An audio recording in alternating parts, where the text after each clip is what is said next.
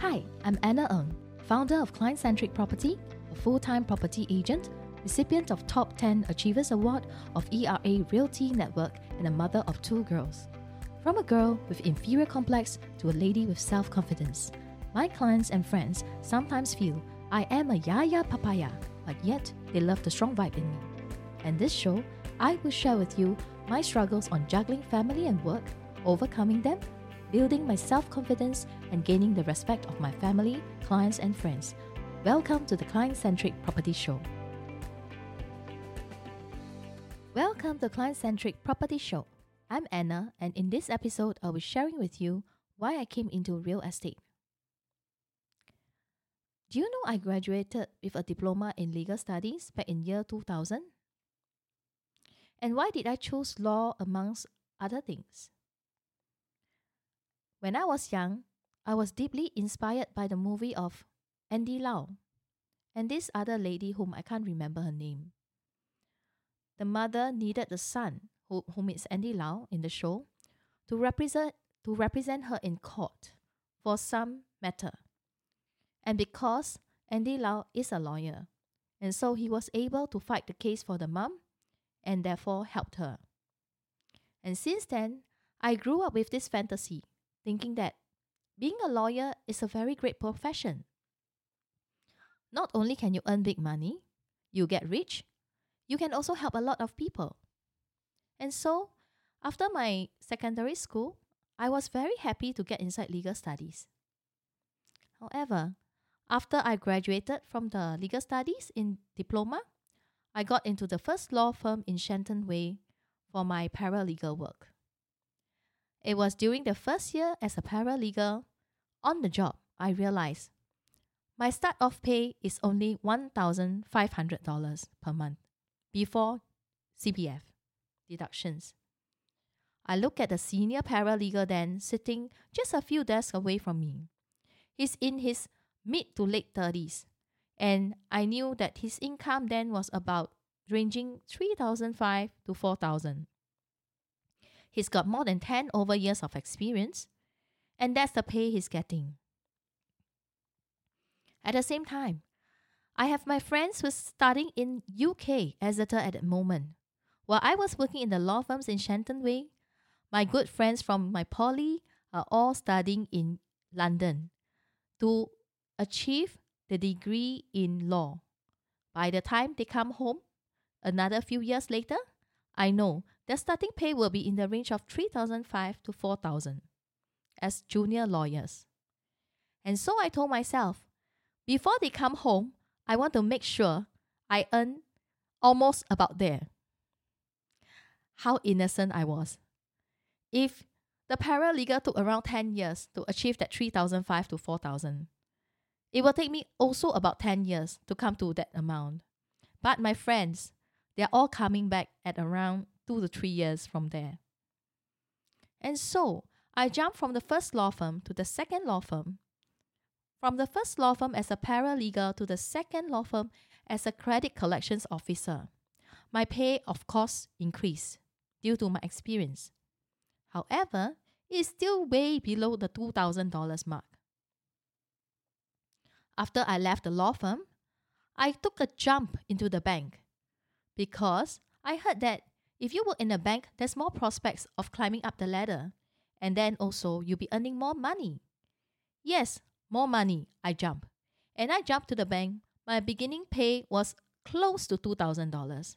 And after all the incentives, I'm drawing home maybe about $2,000 plus per month. Not long after, a job in the bank is actually a customer service job.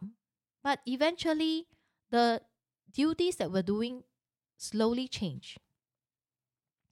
We became seemingly like sales agents. And so, after that, my pay increased again. After all the incentives and commissions plus the basic, that time, I think I was drawing between $4,000 to $6,000. At the last mark when I chose to leave the bank, the pay was already between $6,000 to $8,000 per month. Now, still hungry for more. Because I couldn't go into the mortgage at that time mortgage department, I chose to jump again.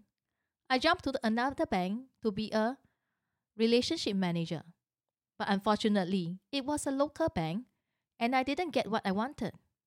And eventually, I took the greatest jump into insurance and real estate both at the same time. Why? Because my friend said, if you're working so hard, might as well you come into real estate. I assure you, you will see the most money down here if you work really hard. And so I believe her. I just jumped without looking back. Why am I so much into money? That's because it has to link with my childhood, isn't it?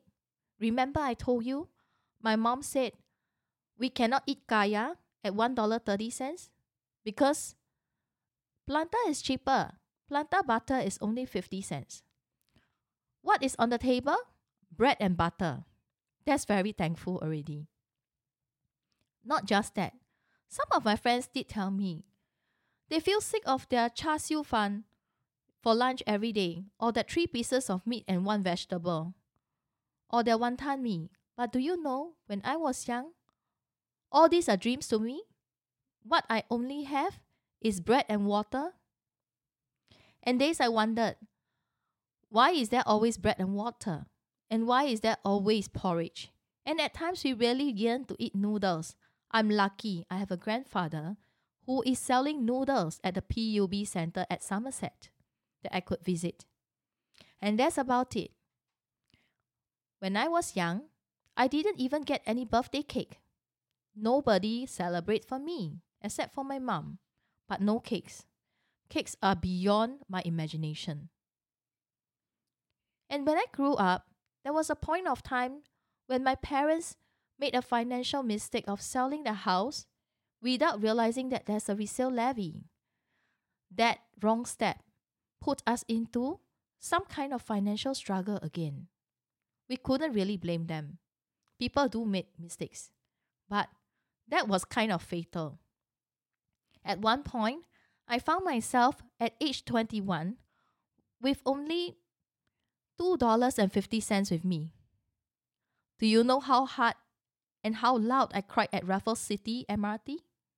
Sorry, Raffles Place MRT, to be sure.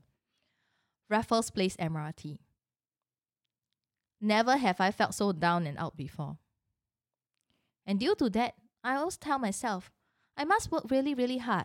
I must find a very good job with a lot of money, so that in future, if I ever have a family, I would be able to put food on the table and not let them have water and bread like I did, or no cakes during birthdays and no cream. So, when I joined real estate, the beginning was tough. But after that, when I closed the first case, the second and the third, and that was in year 2006 I joined, but my real breakthrough was in 2008. That's the time when I really see the monies. So, the reason why I joined real estate, initially, it was money. But after a while, I realized it's not just money. It's also money that can change our lifestyle and better our lives for ourselves and our children. I gained enough knowledge. I managed to sell my house. And then we managed to make money out of it and upgraded to a condo. And my kids, below 10 years old, they have already visited so many countries, even Dubai. I think real estate is really a place where a lot of possibilities can happen. It's almost the same as 4D. If you buy 4D, you will stand a chance to win, right? But if you are in real estate, as long as someone wants to buy or sell or rent a house, you stand a chance to earn the commission or service fee as long as you put in the effort to make it work. But the probability of winning in real estate is always higher. On top of that, we are always in touch with what is the lowest price offered for a unit. For example, this owner is running into trouble. He needs a lot of money so he can sell really cheap. We will be the first to know. Or if the developer is selling at a huge discount and they release the information, we are the first to know to make that quick buck as well. However, I still have something to share. My takeaway from here is not just about money, it's not just about real estate, but mainly it's more about financial calculations. Financial calculations is very important before you choose to buy or sell property. Don't fall into the same trap like my parents. Because of that, after they sold the house, they were in trouble. They don't have enough money. They lose trust over each other, playing the blame game, and afterwards they divorce. If we never calculate properly, it could really cause a family to break up over the money, over the shelter, the security of a family. 2. Always have an open discussion with spouse in such a major transaction so that it won't be future trust issues should any problems arise. Make sure your spouse is in line with you. For me, when we sold our HDB, I told my husband, it's either we upgrade or downgrade. Is that fine with you? And he says yes. And so I know he's willing to go up or down with me. And we are on the same step all along. 3. One wrong move, it could cost you the happiness of your family and loved ones. This is very true. This was what happened to my family, my mom and dad. And eventually, we almost went homeless. But lucky enough, we did manage to get another flat. That's me and my husband. So, I have come to the end of my story. I hope you have gotten some interesting takeaways from me.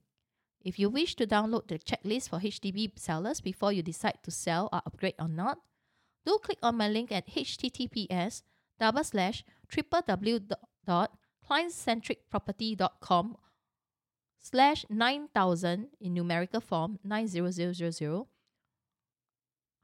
-OTO/ or connect with me via Facebook and click on my link in my show notes. I look forward to seeing you in my next episode, sharing more tips and stories on cases I have to reject. Thank you. Thank you for joining me today. I'm so honored to have you here. If you like to keep going and you want to know more about our mentorship, training programs, and done-for-you services, visit me over at soulrichwoman.com. SOULRICHWOMAN.com. And if you happen to get this episode from a friend or a family member, do subscribe to our email list, because once you're subscribed, you become one of my Soul Rich Woman family. Remember, if your mind can perceive, you shall conceive. Sending you my confidence, and I speak to you soon.